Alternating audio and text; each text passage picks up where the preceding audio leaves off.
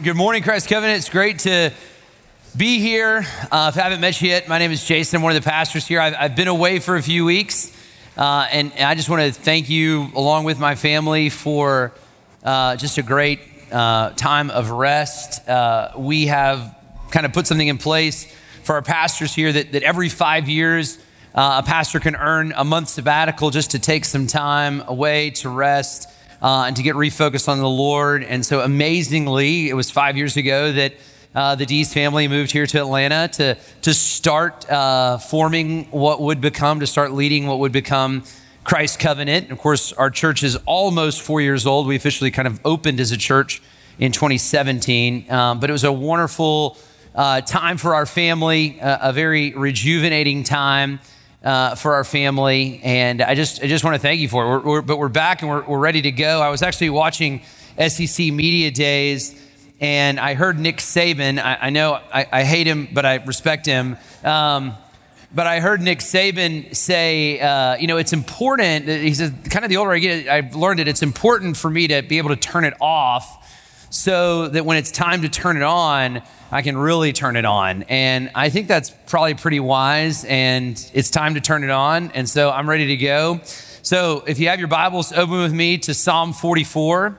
I'm excited about the sermon series that we begin today. We're actually going to spend 2 weeks kind of talking about family discipleship and what that looks like for our church at large. And so Psalm 44, verse 1 through 3.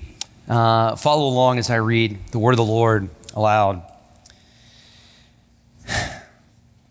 O God, we have heard with our ears. Our fathers have told us what deeds you performed in their days, in the days of old. You with your own hand drove out the nations, but them, our fathers, you planted. You afflicted the people, but them, our people, you set free. For not by their own sword did they win the land, nor did their own arm save them, but your right hand and your arm and the light of your face, for you delighted in them. This is the word of the Lord. While we were on our trip away, one of the things that we did that we enjoyed doing, we drove a good bit, traveling from place to place. And one of the things that Paige and I did was we listened to an audio book, and we enjoyed doing that. And on recommendation from a buddy, we listened to the book Open by Andre Agassi. It's an autobiography of Andre Agassi. If you grew up in the 90s like I did, no one was cooler than Andre Agassi. He was a tennis player, and he was a great tennis player, but the autobiography is fascinating. It's incredibly open. It's incredibly vulnerable. But one of the things that's kind of a main point of the book is about his relationship with his father. And one of the things that Paige and I just have been talking about in reflection of this is just how much impact your parents have on you, how foundational they really are. And what's interesting about that is you understand that differently as you get older. So I understand like the impact my parents had on me differently now as a 39-year-old than I did when I was a 19-year-old, right? You just kind of develop how much you have been shaped and developed, why you value certain things or why you've kind of avoided certain things. And so I really want to take a couple of weeks talking to you who are parents, the people here that God has entrusted with children to raise. Now, if you're not a parent, you're like, well, what about me? And here's what I'll say. First of all, if you're single, maybe you hope to be a parent someday. So this is incredibly important for you. If you're looking for a wife or a husband, I'd kind of look around. You want to marry someone that's thought about being a parent if you want children. And even if you're like, kids isn't a card for me, I feel called to singleness or whatever it is, as a part of this church, one of the things that we actually commit to every time we have child dedication is that we corporately would actively help to raise up the children that God has given, not just the individual families in our body, but us as a church family, us as a corporate family. I think this is incredibly important for us to think about. And it's something that I'm really excited to walk through with you. This psalm, as we look at it, kind of helps us to think about four things in particular, though. First, God's plan for his people. Second, the problem with God's people. Third, God's restoration of his people.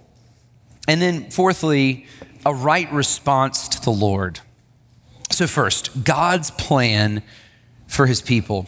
God's plans for his people, for his corporate people, the people that he's called to himself, are often long. They're generational. They take a long time. Think about God's call to Abraham. I will make you a great nation. I will make your offspring as numerous as the stars in the sky. But how many children did Abraham have? He had one offspring that would become the people of God. It was a generational promise. Actually, if you understand how God's salvation story goes, it's a promise that is actually being worked out right here, right now. It's still going on. It was a long thing that God was setting into motion with Abraham.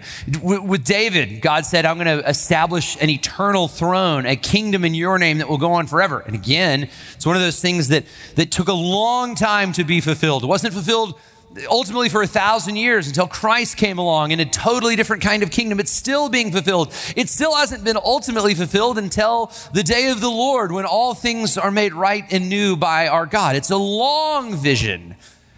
When God gave Moses the law, one of the commands that is like this, it says in verse 12 of Exodus 20, honor your father and mother, that your days may be long in the land that the Lord your God is giving to you. Now, a lot of times we read that verse. A lot of times Christians read that verse in kind of an individual way. Listen to your parents, obey your parents, honor your father and mother, and you'll have a long life. You won't die, right? Which is actually probably true, right? I think that my parents probably warned me of some things that maybe I would have killed me, right? So that reading of the text may be true, but it's not actually what the text is saying. This is not an individual command.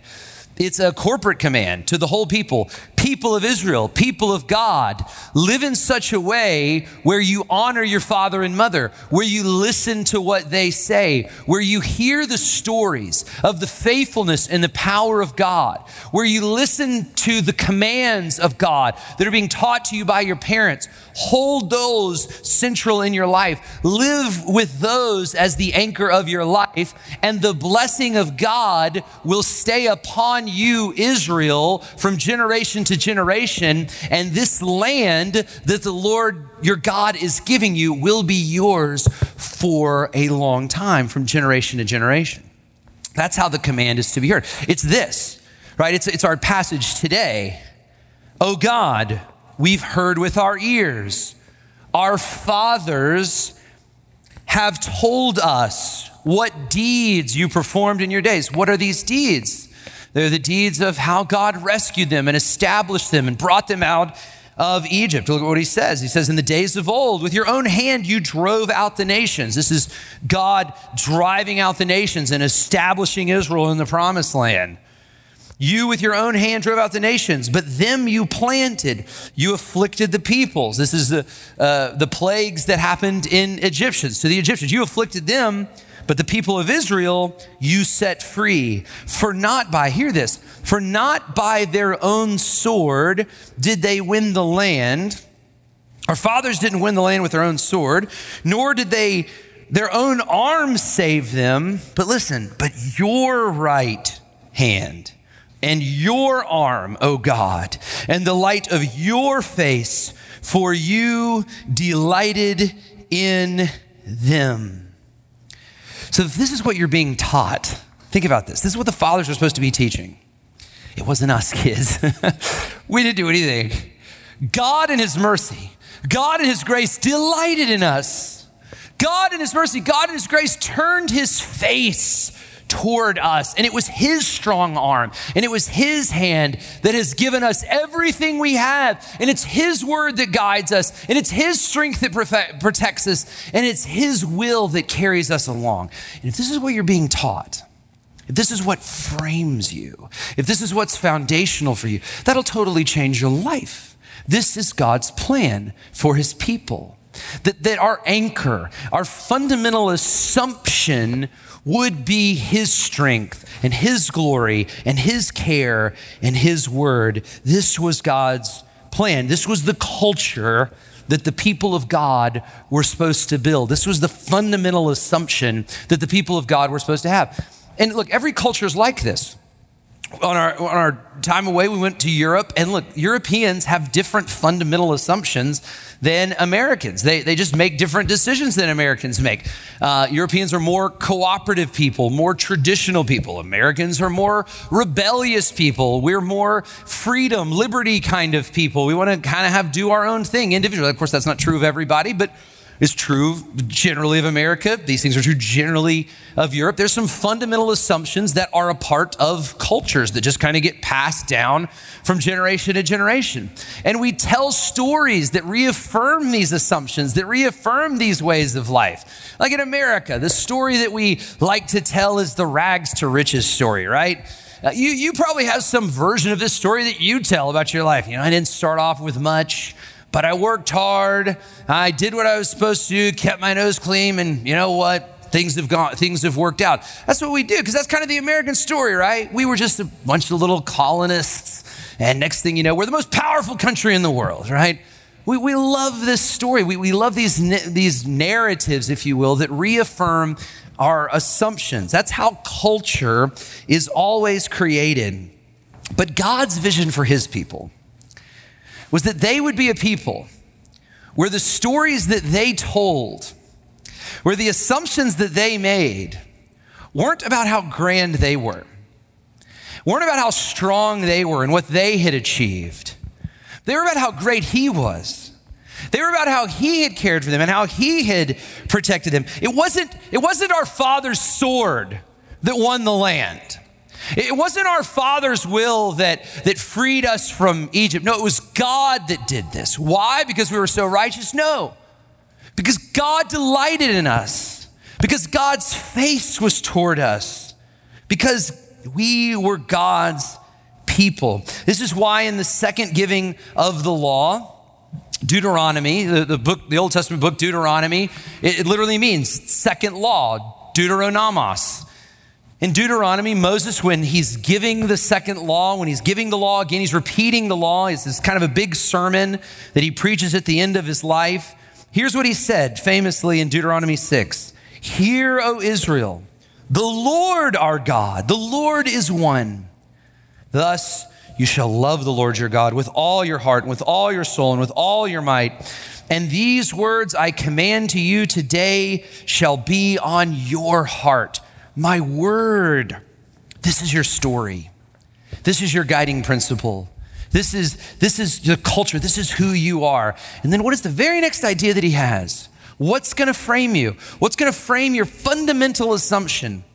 And he says, you shall teach them diligently to your children, and shall talk of them when you sit in your house, and when you walk by the way, and when you lie down, and when you rise. You shall bind my words, my stories, my statutes as a sign on your hand. They shall be as frontlets between your eyes. You shall write them on the doorpost of your house and on your gates. Anchor yourselves in me. Tell stories about me. Remember my law. Remember my word, that my word might be the anchor of your life. And if God's people were to do this, if they were to center their lives on him, then they would be blessed by him. They would live long in the land. They would prosper under God's care. That was God's plan for his people. And I want you to hear this. It's still God's plan for his people. What is the story you are telling? What is the fundamental assumption of your household, of your life? Can you say with the psalmist, it wasn't my sword, it wasn't my arm, it was God's arm. It was God that provided. It was God that protected. It was God that led me out. It was God that brought me here. It was God that sustained us. Parents, is this what's happening in your home? Is this the kind of language that you're using? Is this how you guys talk? Is this the culture that you're building? Is this the story that you're telling? Or is it the American rags to riches story? Or is it, I'm a regional manager and look how my work has taken care of us? Or is it, we're of these people and therefore this? God's plan for his people then and now is that we would anchor our lives, our stories, our assumptions on him. But there's a problem, which leads us to point 2. We haven't done this. We could walk through the Old Testament, and I can give you example after example after example of how God said, hey, look, anchor yourselves on my word. Teach my word to your children, and how the people forgot to do it. They became distracted. They wanted to be like everybody else around them. And eventually they forgot about God's word. They wanted a different story. They ultimately wanted a different God. They didn't want to have to remember his power. They wanted a little credit for themselves, right? So they forgot about his word. There's this famous story in 2 Kings 22 where Josiah is the king and he's rebuilding part of the temple. This is an amazing story. He's rebuilding part of the temple, the place where the Ark of the Covenant was, the place where the presence of God was literally dwelling among the people. And as they're doing this, one of the priests finds the Bible. This is from 2 Kings 22. It says, Hilkiah, the high priest, said to Shaphan, the secretary, I have found the book of the law in the house of the Lord. And Hilkiah gave the book to Shaphan and he read it. This is an amazing story. They're in the temple and they have totally forgotten the words of God that were supposed to be in their heart, that they were supposed to pass off from generation to generation. Remember Deuteronomy 6? Door frames, frontlets, wrists, everywhere the word of God. Here, they're in the temple and they've lost it. And so Josiah says, well, maybe we should read it. It says, when the king heard, verse 11, the words of the book of the law, he tore his clothes and he commanded Hilkiah, the high priest, and Ahikam, the son of Shaphan, and Akbor, the son of Micaiah, and Shaphan, the secretary, and Asaiah, the king's servant, saying, go inquire, go plead with the Lord for me and for all the people and for all Judah concerning the words of this book that have been found, for great is the wrath of the Lord kindled against us. And then listen to this. Gosh, because our fathers have not obeyed the words of this book to do according to all that is written concerning us. Where was the break in the link? God showed up in this huge way. He freed the people from Egypt. He brought the people into a land. He gave them all of this blessing. He established himself among them. He established his presence in the temple. And here they are, and they don't even know where the word of God is, and they find it. They have no idea what it says. Where's the breakdown? You know where the breakdown is? Our fathers. Our fathers didn't do this. Our fathers didn't pass off this word from one generation to the next. And now the wrath of God is upon us. The fathers became interested in other things. So today for us, I want to, before we move on in the sermon, I just want to kind of make this really practical for you. And give you some warnings of how the word of God, this fundamental assumption, how it can be lost in your family and in your life. So 3 things I want to warn you of. And the first one is idolatry. Tim Keller has famously said, an idol is anything other than God that's become an ultimate thing. An idol can be a good thing that's become an ultimate thing. It's anything other than God that's become ultimate in your life. Where did Israel lose their way? They became consumed with other things that weren't God. They became consumed with wealth or reputation or their safety. I mean, not necessarily bad things. They wanted to get along with the other countries. But very subtly, but very surely, idols begin to creep in. They begin to take over. They began to consume the people. We live in a world where idols are all around us all the time, where idols can very easily creep in. And I just want to say this. You may say in your house, Jesus is all. Jesus is the most important thing. But if your children know that being at corporate worship, being among the people of God, serving the Lord, if your children know that that is actually not a priority in your life, if your children never see you praying together as a family, if they never see you consuming God's word, you can say Jesus is all you want, and they'll never believe you. Here's what it'll be. You know what they'll say? They'll be, that's just something that dad said or that mom said. Probably because his dad said it or her mom said it. That's just something dad says. It's just some worthless religious thing that they have that makes them feel good sometimes. Has an idol crept in to your home? Are you the kind of people where at your house it wasn't our arm, it wasn't us that did this, God has provided, God has protected, it's his delight, it's his face, being honest, that we seek after, that we desire, that's our only hope. Is that the foundational assumption of your life, or has another idol taken God's place? In the book of Judges, it's an amazing story, the whole book, about how idols kind of keep creeping into Israel. And you know what happens? They always get in trouble, and they always cry out to God, and they say, God, save us. Gideon is one of the most famous judges, and there's a famous story about Gideon. But Gideon literally grew up in a house full of idols. Why? Because his father let it creep in. And they're crying out to God and saying, God, save us. And you know what God always said? He said, look, here's what you got to do.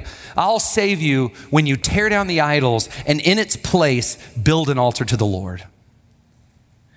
I just want to ask you today, fathers, mothers, single people, has an idol crept into your house? Is there an idol that you need to tear down? And in its place, you need to build an altar to the Lord. And of course, I'm talking figuratively here. Is there something where you need to say, look, this is done. We're no more of this. And in its place, we're going to do something that's going to center our lives on the Lord. You know, for a lot of you, it's probably just putting some boundaries in place. Parents, this is very applicable. Again, I love activities. I love sports. I love extracurricular activities. But parents, do you need to say, look, one activity at a time. And we're going to make sure that our involvement at church, family worship, serving together as a family takes priority.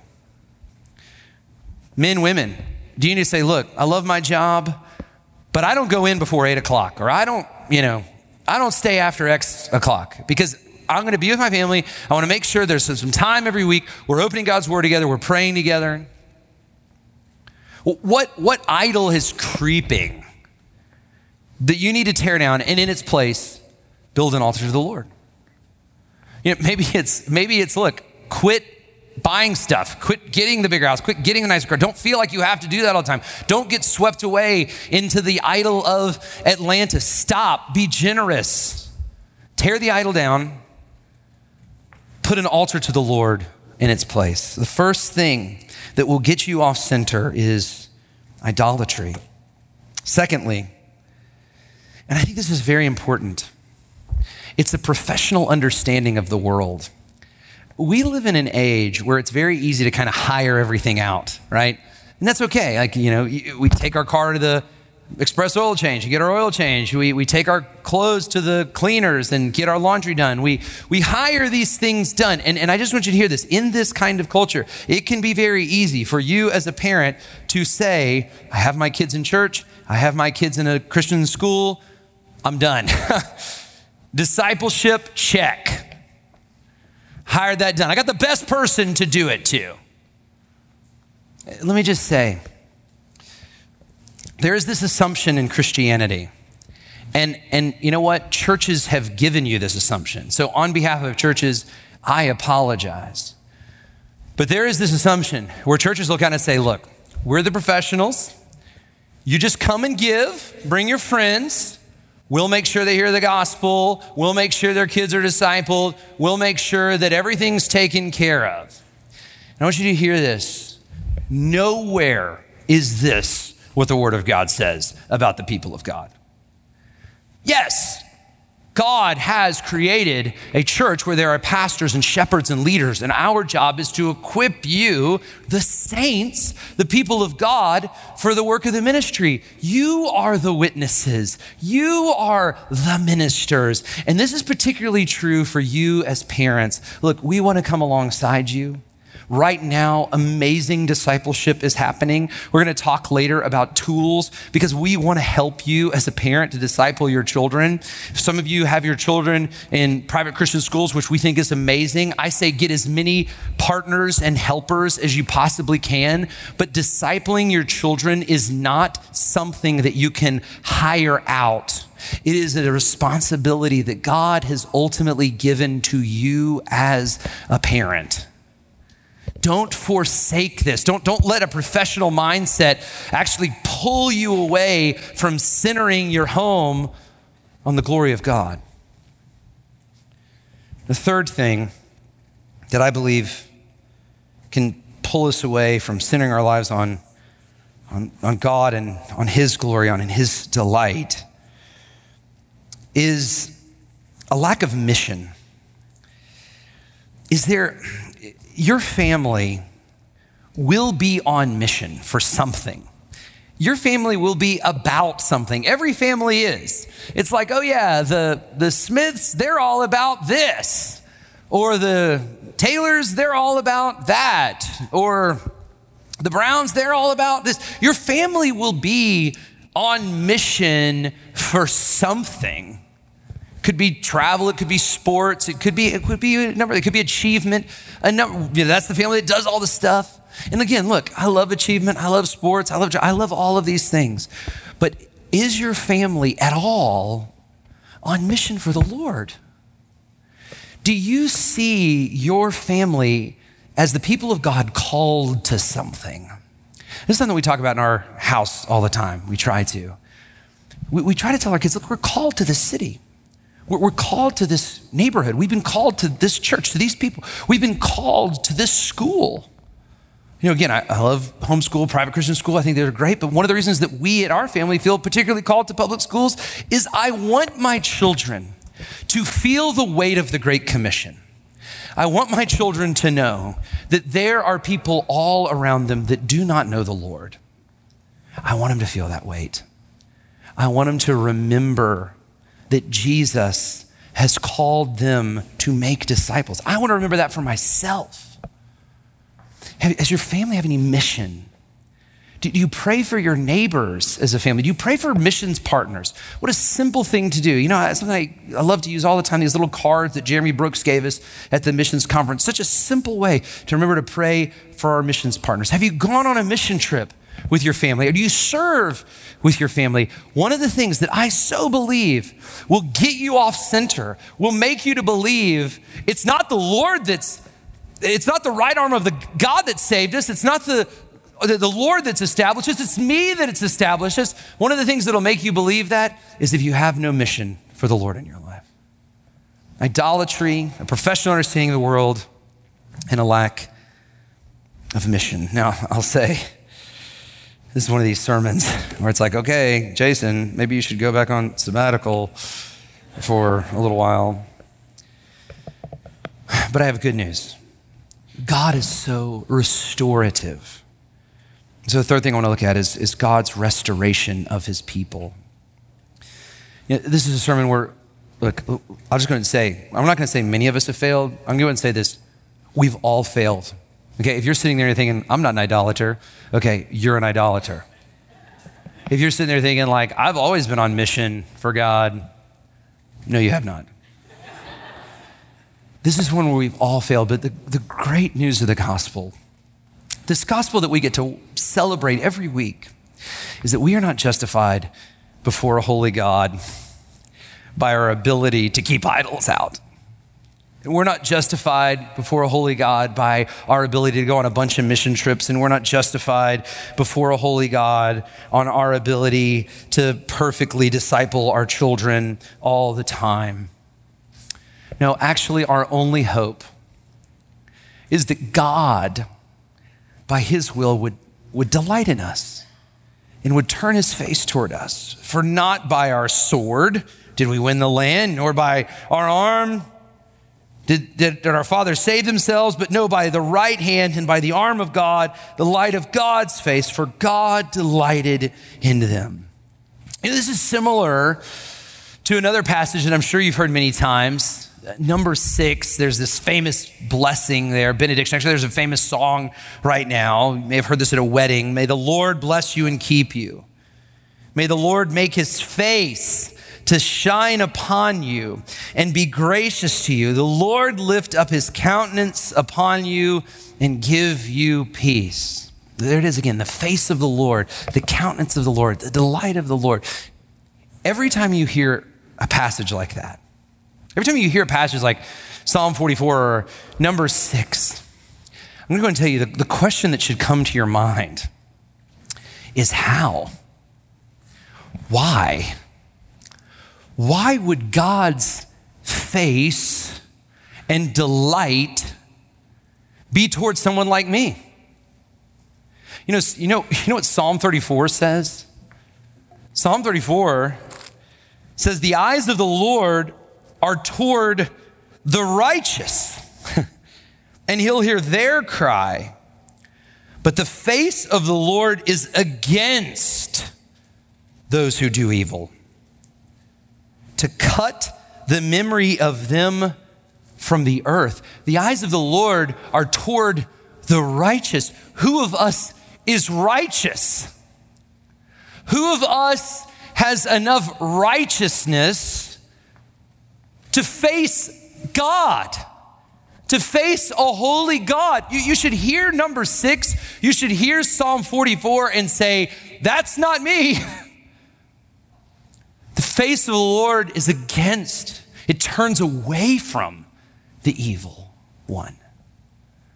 So why, how could this ever be true of us? And the answer is, the only one who ever was righteous, the only one who was not an idolater, the only one who was always on mission, the only one who always delighted in the Lord, has taken on our evil, our sin.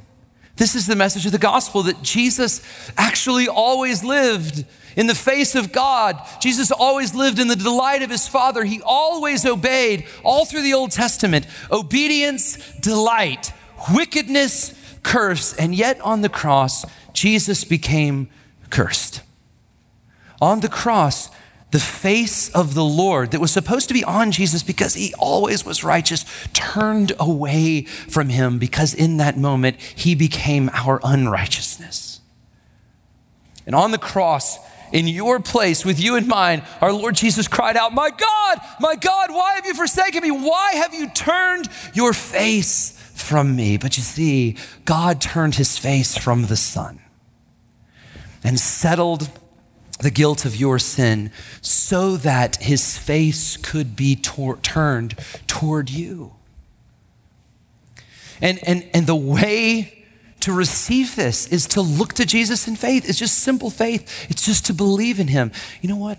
the almighty, all holy, all good, all wise God of the universe desires to delight and commune with you and with me, and we can commune with him and we can know him through faith, through simple faith in Jesus Christ, his son.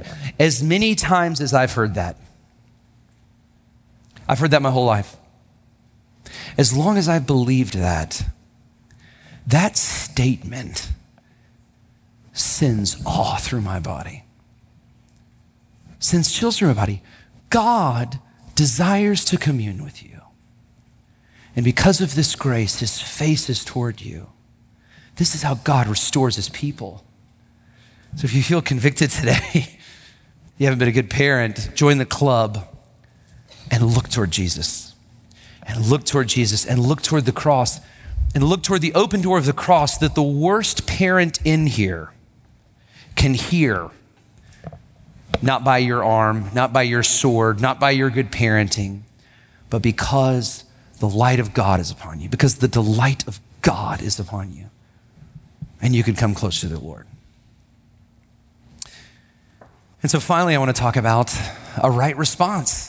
Now, there are many right responses to the gospel, but today in particular, as we're kind of thinking about parenting, I want to give you three, and these are three things that for parents, grandparents, future parents, really this whole sermon series is an invitation into these three things. We're inviting you toward these three things, that these three things would be true in your home.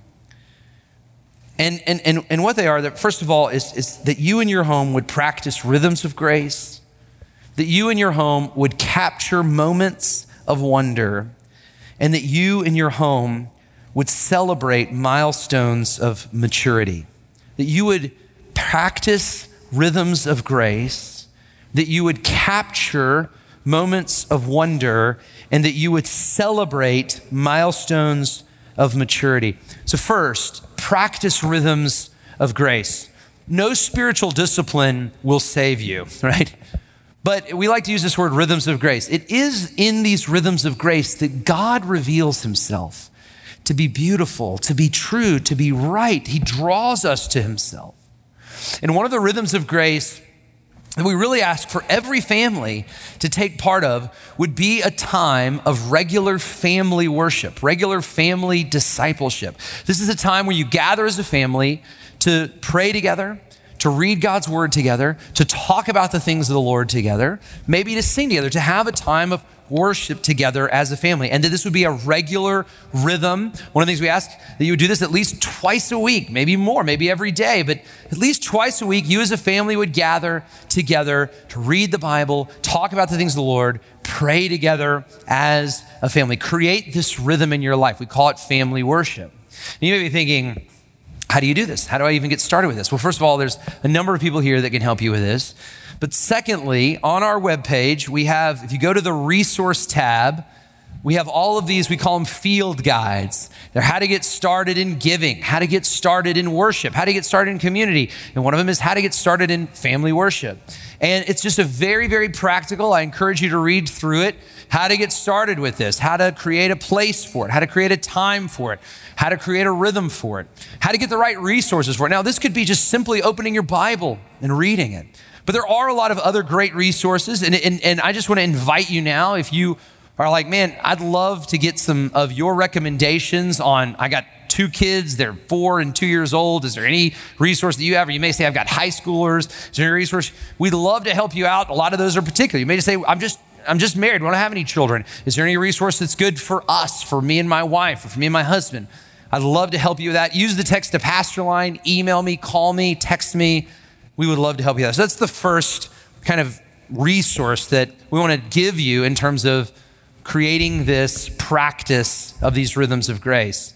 The second, and we're going to be passing these out next week, and I am so excited about it, is the Christ Covenant Catechism. There's a lot of catechisms out there. If you're not familiar with this, catechisms are a tool that's a question and answer format where you can teach Christian doctrine through question and answer format. Now, There's a lot of good catechisms out there. And if you're using the New City Catechism or the Baptist Catechism, the Heidelberg Catechism, and that's a part of your family rhythm, then that's great. One of the reasons we decided to create our own, and this is a lot of work, is all of those catechisms are very, very complex. A lot of the answers are multiple sentences long and sometimes kind of hard to understand. I think they're very good if you're willing to take the time to teach through them. But look, the Dees family, we're simple folks, okay? And so all of the answers in the Christ Covenant Catechism are just one sentence answers. They're very easy to know. They're very easy to memorize. What we do is we walk you through 36 points of Christian doctrine. It's designed for you to use over the course of a whole year. And we're actually going to produce 3 of these over the next 3 years. Let's flip through it just real quick. And this is something I really like about this. They all come with hand motions, okay? So, for example, here's the first question. You're trying to teach your child about the Lord. First question. Okay, again, I'm a simple guy. Who is God? Okay, great place to start. God is the first and best of beings, the creator of all things. You like that? And so we have 36 questions, and it's going to be a great tool designed for your family to go over a year. But we're inviting you as parents to practice rhythms of grace, for all of us to practice rhythms of grace. Second, capture moments of wonder. If you're waiting to be a parent, if you are a parent, you know this. The Lord will give you moments of, I call them wonderful moments, but they're moments of wonder. They're moments where your child asks a question. They're moments where your child for the first time observes something. They're moments where you can just tell your child's heart is open to learn. Here's really what I'm asking you here. Parent at a pace where when these come, you won't miss them. Parent at a pace for when these come, you won't miss them. You know when they come a lot at the Dees house? Is I've just tucked the kids in bed. And again, for those of you who aren't parents, you don't realize this, but like when you tuck your kids in bed, you're like, okay, get me out of here as fast as possible.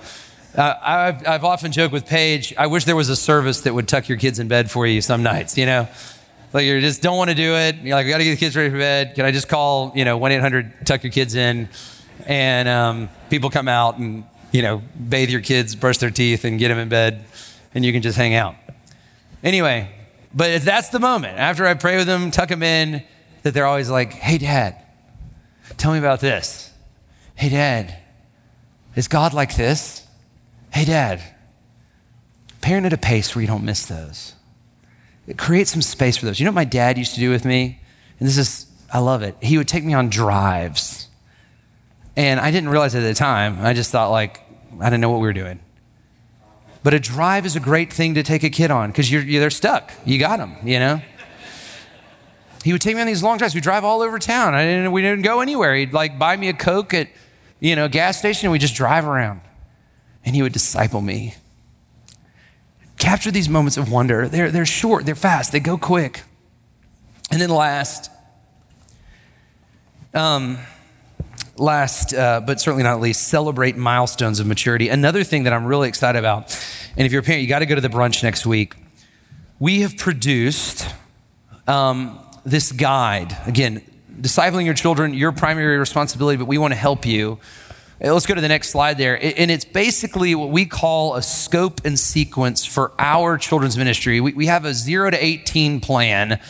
And this is actually, we've worked on this a long time. I'm excited to introduce it today. But it's what we want to help you do is give you resources. We want to help you understand what we're teaching your kids at what particular ages throughout the whole kind of 0 to 18 journey. And what we want to do along the way is help celebrate significant milestones. So for example, the milestone of when they pray to receive Christ and decide and want to get baptized. It's a huge moment in the life of a child. And we want to celebrate that. A moment in your child's life where they kind of enter into adolescence. A moment in your child's life where maybe they serve the Lord in a practical way for the first time, or when they learn how to share their faith with another person.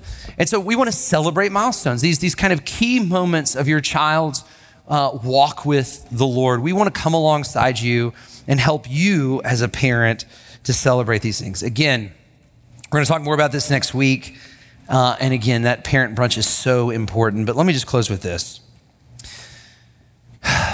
You know how long your life is and my life is?